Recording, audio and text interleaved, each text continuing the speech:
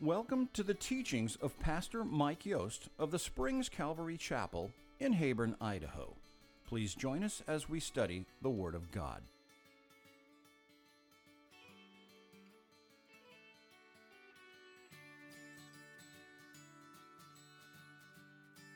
Last week, the disciples came to Jesus and asked him, "Teach us to pray."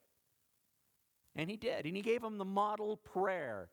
It's nicknamed the Lord's Prayer. It's really more the Lord's Prayer, or a pattern of prayer.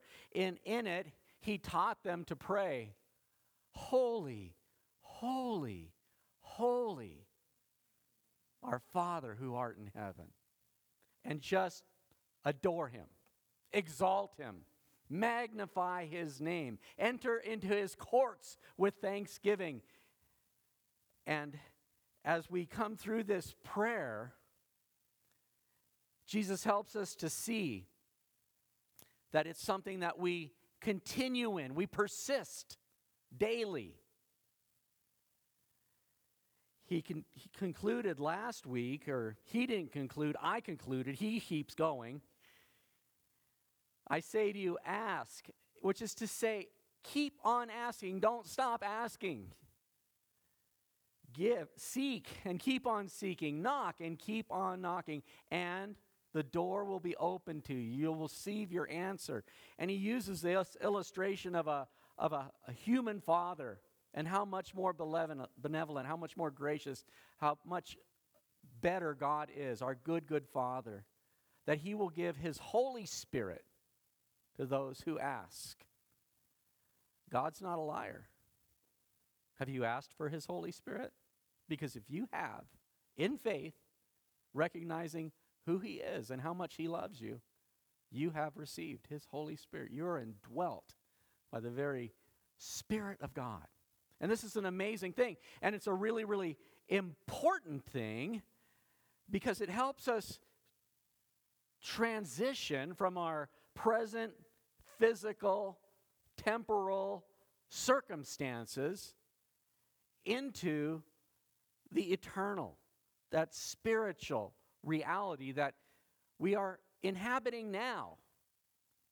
It's in our midst. It's all about us. But quite often our eyes are clouded, our vision.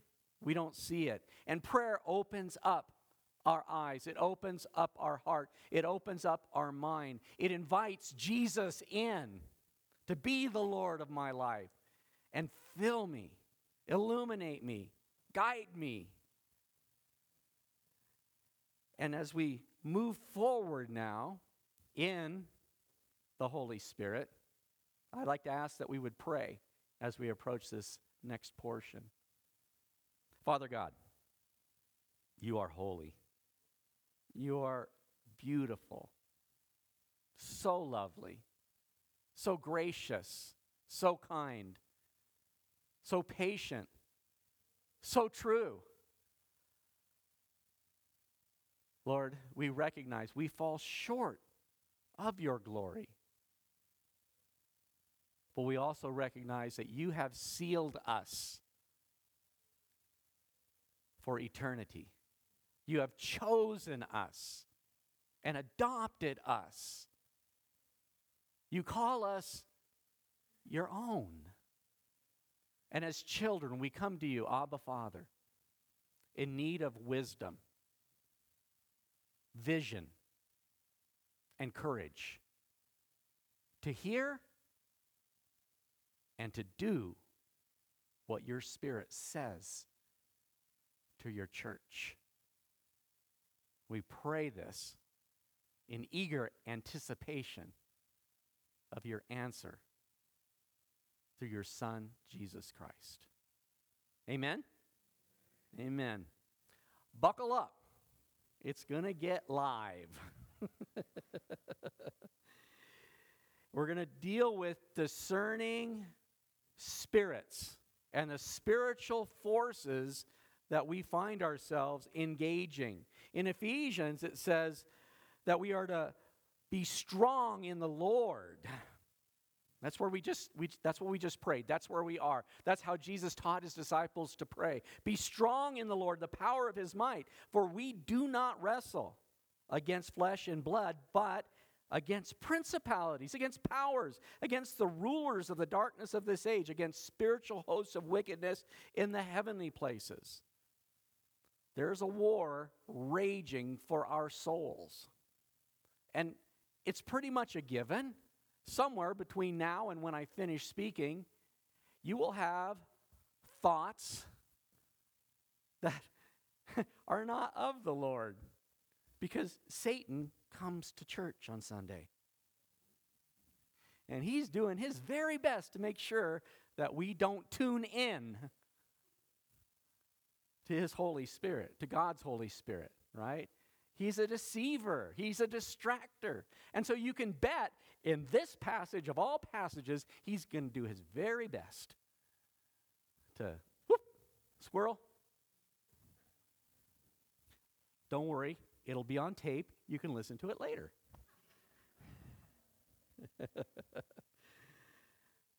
Going on, as I said, Jesus didn't conclude. I concluded at verse 13 last week. Going on, and verse 14, Jesus, was casting out a demon, and it was mute.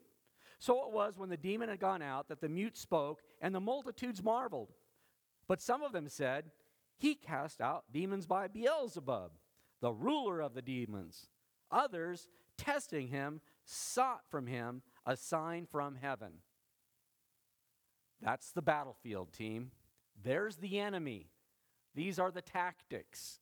We're not ignorant of his tactics. We know because God, through his word, has revealed to us this spiritual battle that we are engaged in.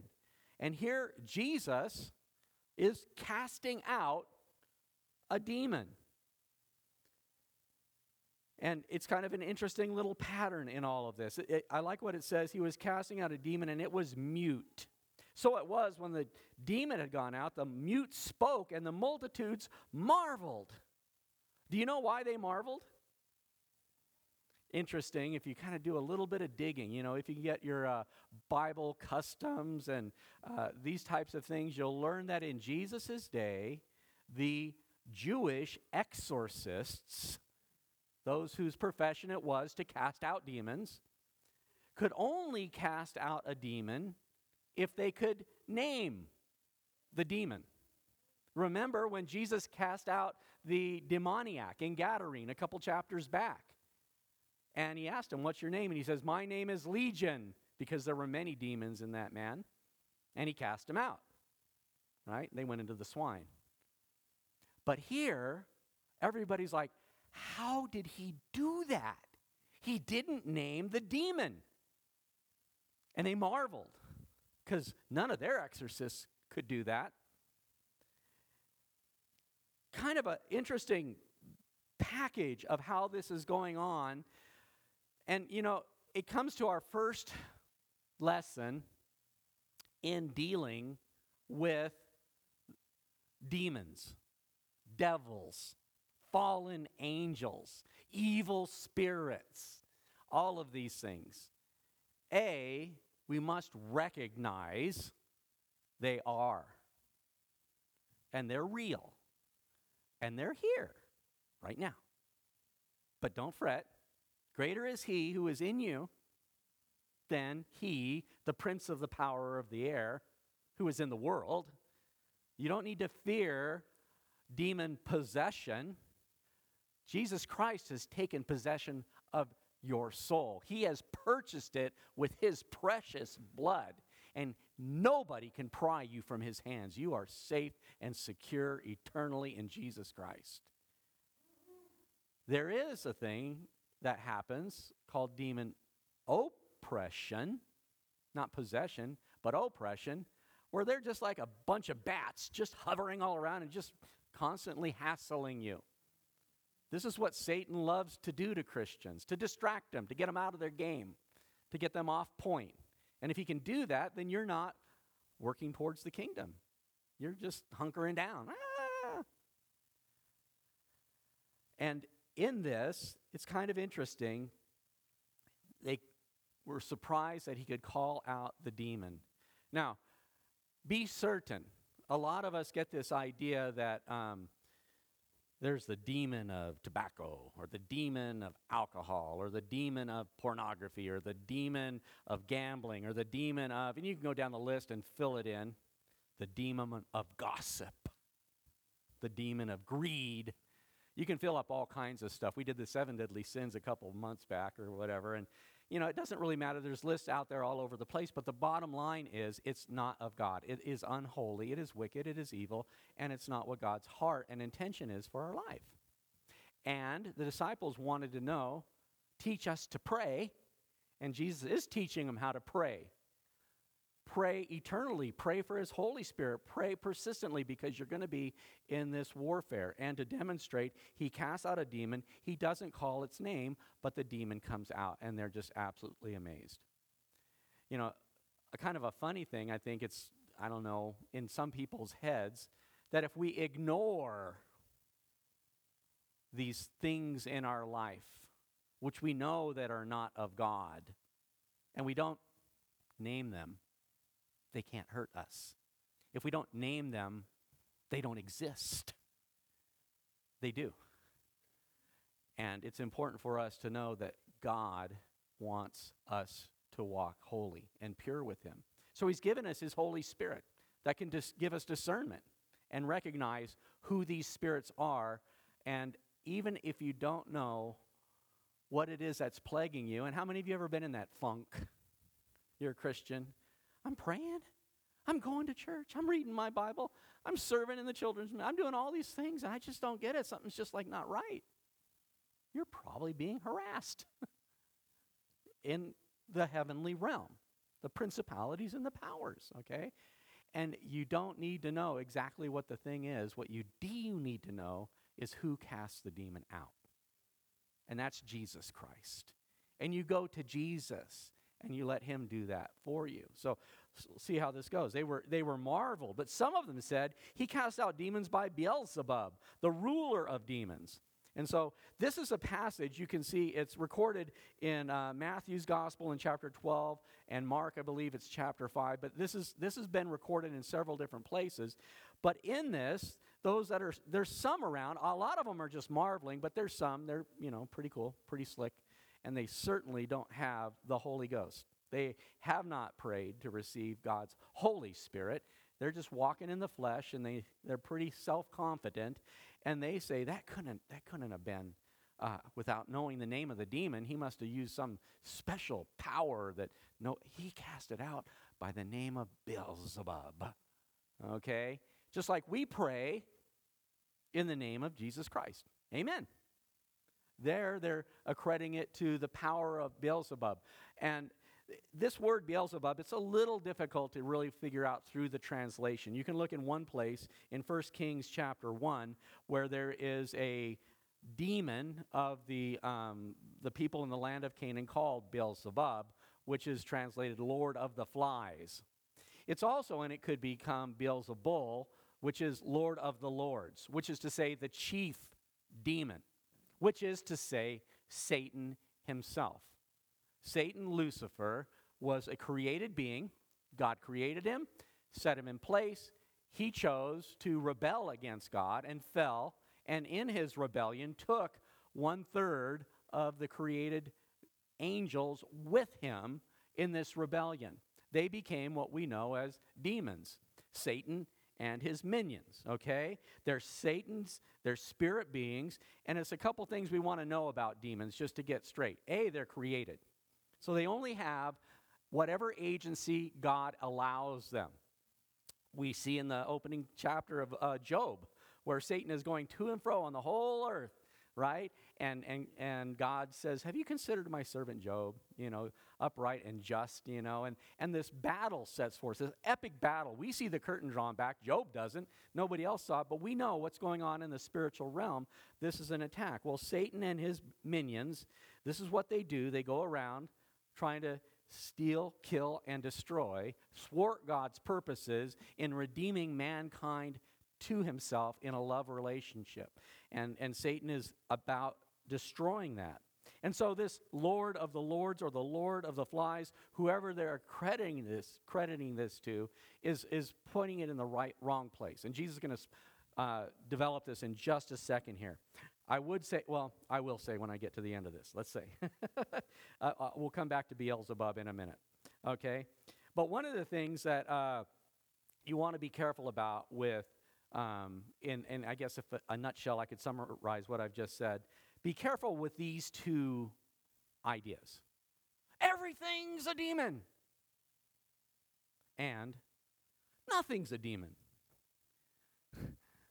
A lot of it's you. A lot of it's me. A lot of it's our sin nature, our flesh. We bring enough trouble into our life. But where there is a spiritual reality, and especially when you step out into the kingdom of heaven for the cause of Christ, you're going to encounter resistance. And so here Jesus casts out this demon. They accredit it to a power that isn't God. And it says in verse 16, others testing him sought a sign from heaven. So here's the two battlefields. Where's your power? Show us a sign. And now Luke's going to answer these two things. And so that power, now Jesus gets back to it right here, verse 17. But he, knowing their thoughts, said to them, every kingdom divided against itself is brought to desolation, and a house divided against a house falls. So he, Jesus, knew what they were thinking. This could be, as we see in 1 Corinthians chapter 12, verse 9 or 10, a word of knowledge, okay? This is one of the spiritual gifts. It's listed in the scriptures that God does dispense to his saints at various times in various places for various purposes. It's up to God to decide, but he can give somebody a gift known as the word of knowledge. And that is something that you have knowledge, you have information about that you could only have received from the Holy Spirit. There's no way that you could have looked it up or studied it or in some way figured it out. It's only that God puts it in your heart. Here it says Jesus knew what they were thinking. Have you ever looked at somebody and thought, I wish I knew what he was thinking? Have you ever looked at somebody and thought, I think he's thinking this? And you have no way to know what he's thinking. Now, it could just be intuition. It just could be experience. You know, you go through life long enough and you can kind of figure out sometimes what people are thinking, right? Or you get a hunch. But there is a gift called the word of knowledge. It could be any one of the three. It doesn't say right here, but it's not uncommon to see Jesus operating in the gifts of the Spirit. What I am saying is this doesn't have to say, well, he took on his divinity for a moment here and he figured it all out. He is doing what you and I can do.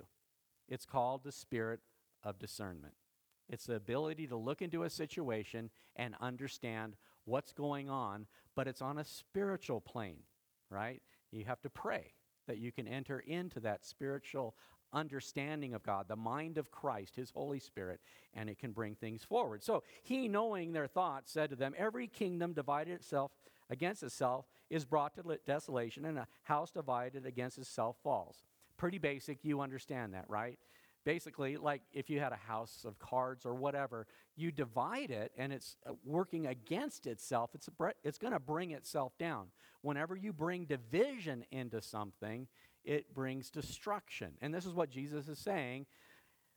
There's this kingdom of evil and there's this holy kingdom and there's a war going on. And here they're accusing him of casting out a demon by the Lord of the demons. That would be dividing itself. Why would the Lord of the demons be against the demons? There's division. It says, verse 18, if Satan also is divided against himself, how will his kingdom stand? Because you say, I cast out demons by Beelzebub. Okay? Pretty clear on that.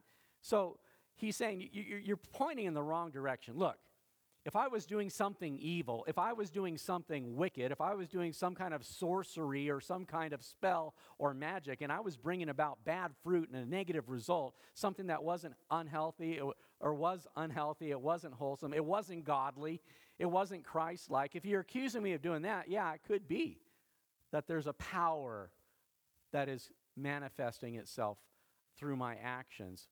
But that's not what's happening here. And you're saying if something bad is happening here, that Satan is now against himself. It doesn't make any sense. Verse 19, And if I cast out demons by Beelzebub, by whom do your sons cast them out?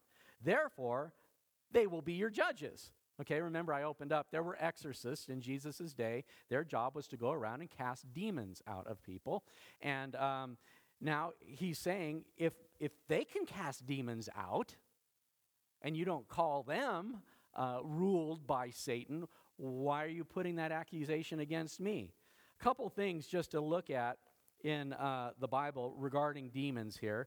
In Jude, in verse 6, and I'm going to read a little chunk of scripture here, it says, and the angels who did not keep their proper domain, demons, but left their own abode, he has reserved in everlasting chains under darkness for judgment of the great day. As Sodom and Gomorrah and the cities around them in similar manner to these, having given themselves over to sexual immorality and gone after strange flesh, are set forth as an example, suffering the vengeance of eternal fire.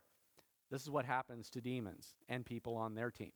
Okay? It says, verse 8, likewise, these dreamers, these are people who are coming in and corrupting the church, like these people who are arguing with Jesus right now. Likewise, also these dreamers defile the flesh, reject authority, and speak evil of dignitaries.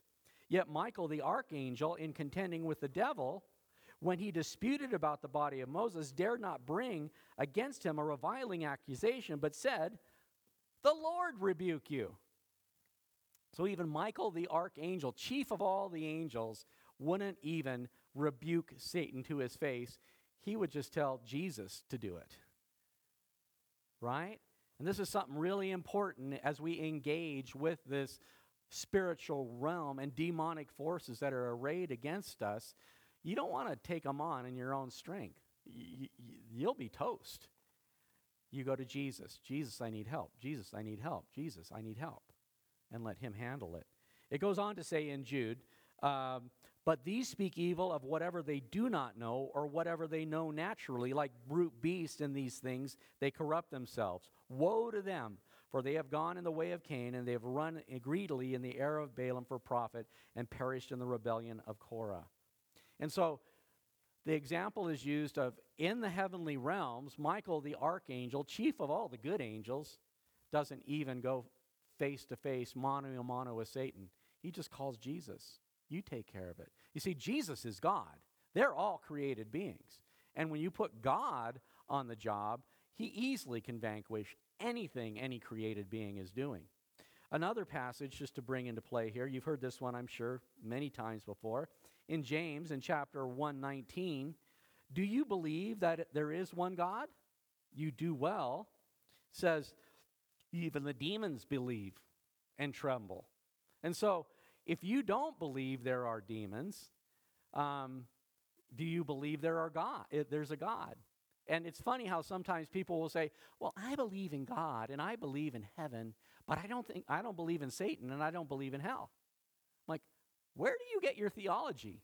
Who cooked that up for you? Right? You either go to the source, you go to the scriptures, and you look and see what the Bible teaches, and there you go. Jesus teaches more about hell than anybody else in the Bible. It's straight up. If you don't believe in God, you might not believe in hell, you might not believe in heaven, but if you will humble out and say, listen, there is a God, I'm not him, and I need to know him and know what he wants for me, you'll also realize that there's a kingdom that's arrayed against you. And finally, and I like this one because he says, back to Luke chapter 11:19, if I cast out a demon by Beelzebub, by whom do your sons cast them out? Therefore they will be your judges. There's a really fun story, and it has to do with the empowering of the Holy Spirit in the body of Christ. But it's in Acts chapter 19, and it's in Ephesus, but this is what happens. Picking up at verse 13, it says, then some of the itinerant Jewish exorcists took it upon themselves to call the name of the Lord Jesus over those who had evil spirits, saying, we exorcise you by Jesus, whom Paul preaches. So they're trying to cast out demons in the name of Jesus, but they don't believe in Jesus. But it seemed to work for other people, so let's try it. Right? And there were 7 sons of Sceva, a Jewish chief priest, who did so. And the evil spirit answered and said, Jesus I know, and Paul I know, but who are you? Then the man in whom the evil spirit was leaped on them, overpowered them, and prevailed against them, so that they fled out of that house naked and wounded. This became known to both all the Jews and Greeks dwelling in Ephesus, and fear fell on them all, and the name of the Lord Jesus was magnified. And many who had believed came confessing and telling their deeds. Also, many of those who had practiced magic brought their books together and burned them in the sight of all. And they counted up the value of them and had totaled 50,000 pieces of silver. That's revival right there, repentance and revival. So the word of the Lord grew mightily and prevailed. If I cast out a demon by Beelzebub, by whom do your sons cast them out? Therefore, they will be your judges. If you're laying this at my feet, that I'm doing this according to Beelzebub, then let your sons figure this one out, because they're casting out demons as well. It is interesting, and I should keep going. I'm sorry. I'm getting ahead of myself all these times. Verse 20. But if I cast out demons with the finger of God, surely the kingdom of God has come upon you. Okay? So if you say it's Beelzebub, well, let your sons figure that one out. But if I'm doing it by the finger of God, that must mean God's in the house. The finger of God has done this. The first time we see this idea of the finger of God is when Moses goes to Egypt and tells Pharaoh, let my people go, and God brings all these many plagues. And if you remember, there were magicians or sorcerers in Pharaoh's court that were replicating Moses' plagues, right? Turning a stick into a snake and back and forth, and blood in the Nile. But you get to the third plague, which is turning the dust to lice. And it was climbing all over everybody. And then Jannes and Jambres are the two that we get mentioned. They're like, this is the finger of God. Man can't do this. They couldn't repeat that, and they recognize this is the finger of God. We see the finger of God writing the 10 Commandments. We see Jesus writing in his finger when the woman is brought to him in adultery. We see these, what are called anthropomorphisms, or giving human attributes to God. God is spirit. We must worship him in spirit and truth. But to understand him, they use this term of the finger of God. Now, if you remember, God brought the nation of Israel out of Egypt with a mighty and outstretched arm, right? And this is, again, a way of describing how God did that. But when God did this, cast out the mute demon, or turn the dust to lice, it's like he just did that. Flick. And this is what Jesus is saying. God is in the house. And this power that God has is way bigger than this power that you're accrediting it to. Yes, there are demonic forces in the world. Yes, the devil, Satan, shows up at church on Sunday. Yes, there is power in the demonic, in the occult, in Ouija boards and tarot cards and horoscopes and all these things. You shouldn't play with them, because there is real power. And you don't want to open that door. That's a Pandora's box. You don't want to open that, because it's real. But there's a greater, a bigger, a more real truth, and that is Jesus can overcome them if he chooses. Verse 21, he uses this illustration. When a strong man, fully armed, guards his own palace, his goods are in peace. When a strong man fully guards his house. So he's using this picture. There's, say, a castle, right? And there's the Lord, over the castle, and he's strong, and he's guarding it. So he's got all of his military, and they're on the ramparts, and they're all prepared for battle, and nobody's going to get in because it's well defended, okay? And he's using this as a picture of Satan, okay? And he's the strong man. But, verse 22, when a stronger than he comes upon him and overcomes him, he takes from him all his armor in which he trusted and divides his own spoils. Now he's speaking of himself, that one that's stronger than Satan. When he comes along, he just takes it away from him. He may be a strong man, and you and I would be fools to go up against Satan. But for Jesus, no problem. And this is why they're marveling. And this is why they don't understand. How did you cast a demon out of a mute guy? Well, because I'm not a human. I'm God, I'm almighty God. I'm majestic God. And so he's trying to help them understand that. He says, to finish it off, verse 23, he who is not with me is against me, and he who does not gather with me scatters. Now, if you're following in Matthew's gospel and Mark's gospel, this is the same thing that he says at the end of this little story on casting out demons and who you give the glory to or who you recognize as in control. It says in Matthew, I'll go to Matthew chapter 12, verse 30, and you'll recognize it. He who is not with me is against me, and who does not gather with me scatters abroad. Moving on to verse 31 then, therefore I say to you, every sin and blasphemy will be forgiven men, but the blasphemy against the Spirit will not be forgiven men. Anyone who speaks a word against the Son of Man, it will be forgiven him. But whoever speaks against the Holy Spirit, it will not be forgiven him, either in this age or in the age to come. And, you know, if you've been around the church, if you've been through some Bible studies or heard these teachings, we call, the blasphemy.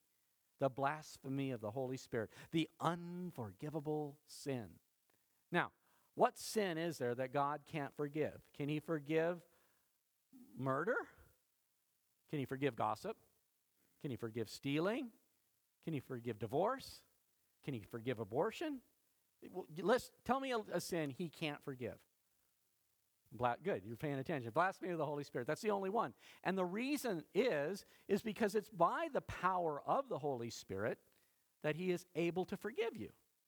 So if you say there is no Holy Spirit, or that, as these guys are claiming, Jesus, you're not God, you don't have God's power, you're not in line with God, then there's nowhere for them to get forgiven. If you completely refuse and reject the grace of God and his Holy Spirit, the forgiveness that he offers you through his Son, Jesus Christ, there's no place left to get forgiven. You could be a murderer, you can be an adulterer, you can be an abortionist, you can be a liar, a cheater, a gossip, you can be whatever. And you can go to the cross and find grace. But if you say, that cross, that's stupid, that's foolish, there's no power there, where are you going to go? And that's fundamentally where Jesus leaves it. He who is not with me is against me, and he who does not gather with me scatters. That means fundamentally there's two kinds of people on earth. Saints and ain'ts. You are one or you are another. You are a child of God. You've confessed him as Lord. You believe in your heart he has been raised from the dead. And with that same resurrection power, he's going to raise you from the dead. With that same blood he shed on the cross, your sins have been forgiven. And you know you have been adopted. You are a child of God, signed, sealed, and delivered. Or you don't.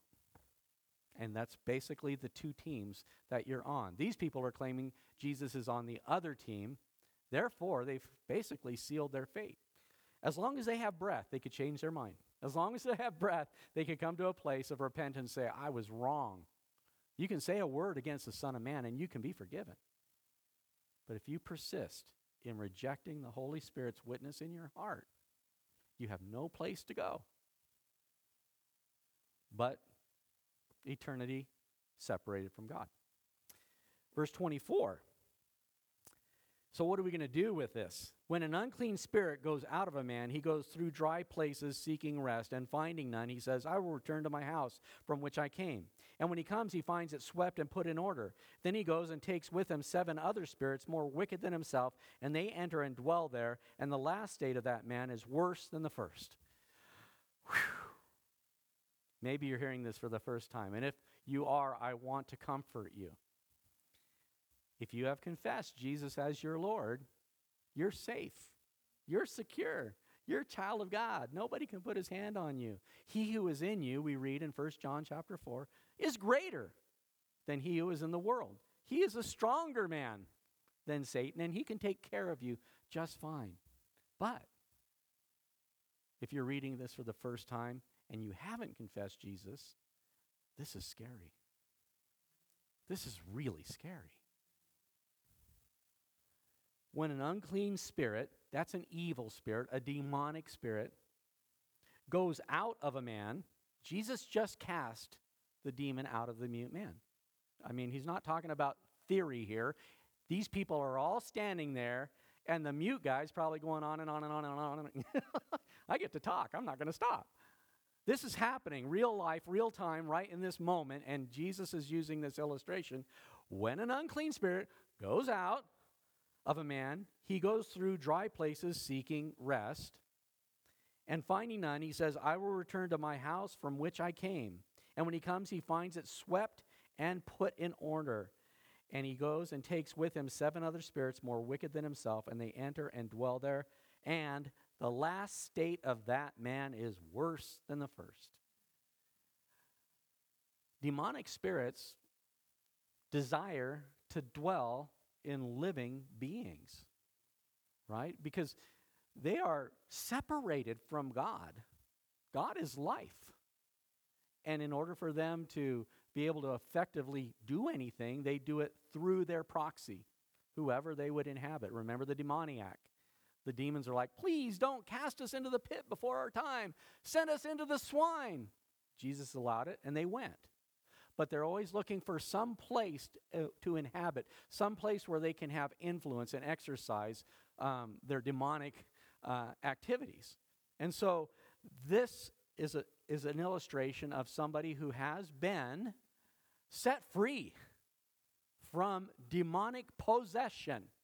Okay, this would not be a Christian, because you can't be possessed as a Christian, but somebody who has, through the power of Jesus Christ, been set free from their sin. Now, I'm one of those people. And I know there's several in this room that can give testimony to that. And I would say for many of us, this is our story. And it says when it leaves, it goes through dry places seeking rest, trying to find some place it needs to light, right? It's like a bird that's just flying and I got to find a place to land. And it's looking. Maybe there's a bird. Maybe there's a demon flying around here looking for a place to land this morning. Well, I'm praying that one just flat out wears out his wings. There should be no place in here for a demon to land. You're children of God. You don't have to worry about that. But out in that world, and this is the deal. Might be a bird trail, thinking of birds. But when you witness to people that don't know Jesus Christ, especially people that have some other belief system, maybe they're atheists, they believe in evolution, maybe they're following along some kind of cult or false religion, Muslims or Buddhists or Hindus or many of the world's religions, right? And you can study and you can argue them sometimes out of what they believe. You can show them the error of their ways. This is wrong, this doesn't add up, that's not logical. And before long you can displace that evil mindset, worldview, belief system that they have. You can drive it out, cast it out, clean it out. They don't believe that anymore. But if you've not shared Jesus with them, they're an empty heart. And they're in jeopardy of having some other belief system or systems or things come back and become even worse. It's kind of the progression that we have like when we're little children, right? There is a first lie. All of us have our moment. None of us probably can remember it. It was not much after we began to talk and we lied, right? But until you lie, that's just a totally foreign thing. Or the first time we stole something. Classic is a piece of candy or a coin off our parents' dresser or something like that. But until you do it, you won't do it. But once you do it, it gets a little bit easier. And maybe you stop doing these things. But if you're not careful and you keep going back to these things, eventually you're going to find a whole bunch of this stuff piling on. And that's what happens in people's lives. Now, where it says here 7 demons, again, that's kind of a Hebraism, okay? From the Hebrew way of thinking and speaking, 7 means just a complete, a whole pack, a whole boatload, okay? A house full. You could translate it in all those ways. But basically, when he says he brings back 7, it doesn't mean 6 plus 1 more. That's not what it means. What it means is it was just 1, and now it's a house load. You're just filled with it, right? Because you didn't bring anything else in. It says, when he comes, he finds it swept and put in order. Now, I love this because this is what Jesus does when he comes into our life. He cleans us out from the inside out and put in order. That word in the King James is garnishes, which is to say beautifies. It's not just that he puts you in order, but he makes you beautiful. He cleans out all the gunk and he turns you into this beautiful child of God. But if you do not receive him, you're in jeopardy of then having much more of this activity go on in your life. We're going to keep going for just a minute here, see how far we can get. But let me just summarize that in one thought. Don't dwell on casting out demons. Don't become expert on exorcism. Okay? Rather, focus on inviting Jesus into your heart. And in your witnessing, share Jesus. Share the love of God. Share the gospel with people. And let that dislodge whatever worldview, belief system, cult, or false religion they're messed up with. Because if you get them out of that religion without getting them into Christ, if you want to use that terminology, they're still going to go to hell. You need to give them Jesus. Focus on Jesus. That's the main idea. When you're cleaning out, put Jesus in. Verse 27, and it happened as he spoke these things that a certain woman from the crowd raised her voice and said to him, "Blessed is the womb that bore you and the breast which nursed you." But he said, this is Jesus now, responding to her, "More than that, blessed are those who hear the word of God and keep it." And it's kind of interesting in all of this. This is one of the times where Jesus steps up the game, right? And he says, "Who are my brothers? Who are my mother? Those who hear my word and do it." Here again, he repeats that. Those who hear my word and do it. I wouldn't necessarily go here this morning, but it just happened to come across the news this last week, dealing with Mary and her position in our faith and what we believe. And you know, Mary, mother of Jesus, I'm talking about, blessed is the woman who bore you, you know, and raised you up that way. Is she blessed? In this, we get this place of understanding what is right reverence for God. Okay, first we have to recognize and reject that which is evil. Then we have to receive that which is good. But then we have to make sure that what we're doing is right and we're reverencing God. And this right reverence, most blessed amongst women, is that described Mary? Is she the most blessed among women? That's actually what the Bible says. The Bible says you are most blessed amongst women. Not because you're so awesome, not because you're the best one ever, but you were the mother of Jesus. What an amazing blessing. I mean, really, amongst women, no greater blessing than that. She is the most blessed amongst women. And in the Protestant church, I think we, in response to the Roman Catholic Church, we've kind of swung over the far end of the pendulum and, well, Mary, yeah, she's just whatever, a teenage girl got pregnant and all blah, blah, blah, blah. And we just almost sweep her under the carpet in response to what maybe a knee-jerk reaction to what we've seen that is in the Catholic Church, which is more than a reverence, it's really a worship of Mary that goes on. And I'm going to bring my point around in just a minute. I'm not picking on anybody. If anything, pick on us, the Protestant church. I don't think we give Mary enough credit. Amazing. You know, when you think about it, before she was most blessed amongst women, she was a woman of the word. When the angel told her that she was going to have Jesus, she erupted into this poetry recorded in the scriptures called the Magnificat. And it's called the Magnificat because the first line in the verse says, "My soul magnifies the Lord, and my spirit has rejoiced in God my Savior. And it goes on and strings together like pearls on a necklace 20 Old Testament passages speaking of God's plan to bring Messiah to the world and save the world. How does a 13, 14-year-old girl do that? Spontaneously string together 20 Old Testament verses in this beautiful poem. She was a woman of the Word. So not only did she bring the Word into the world, but she started as a woman of the Word. Okay? And I think it's right. If you look into the Catholic Church, they will venerate Mary. And that's okay. Veneration has to do with regarding with great respect and reverence. And that's what this person in the crowd is saying. Blessed is the womb that bore you and the breast which nursed you. That's reverence. That's veneration. That's not wrong. Emulation is also good. To emulate, to strive to be like. Nothing wrong with trying to be like Mary. Good role model.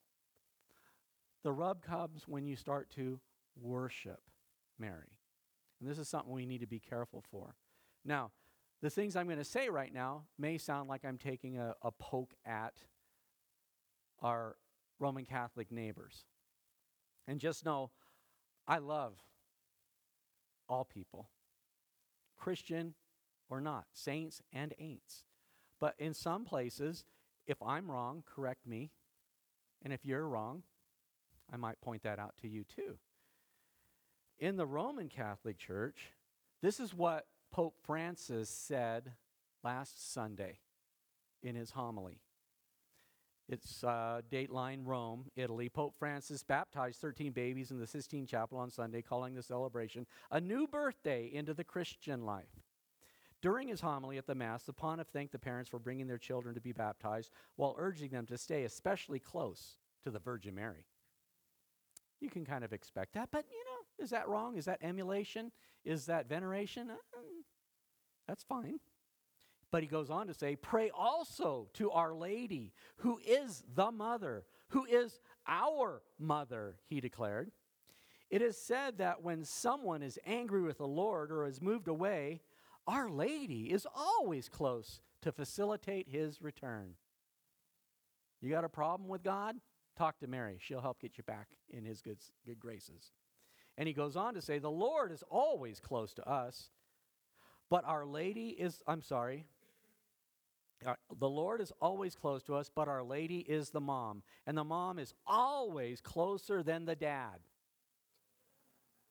Always, he asserted. Why? Because that's the way it is. Moms are like that, and it's great. Again, I bring that out, and forgive me. Maybe I shouldn't have even gone there. You don't need to know that. But these are some of the spiritual battles we're engaged in the world. And we need to be really, really careful and clear that those battles happen in this family. They happen in this valley. They happen amongst other churches in the valley, all who call upon Jesus Christ as their Lord. So how does Jesus respond?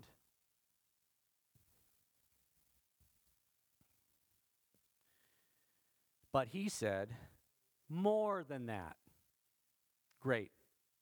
Yeah, Mary, awesome, wonderful. Emulate her, venerate her, teach your children to be like her. More than that, blessed are those who hear the word and keep it.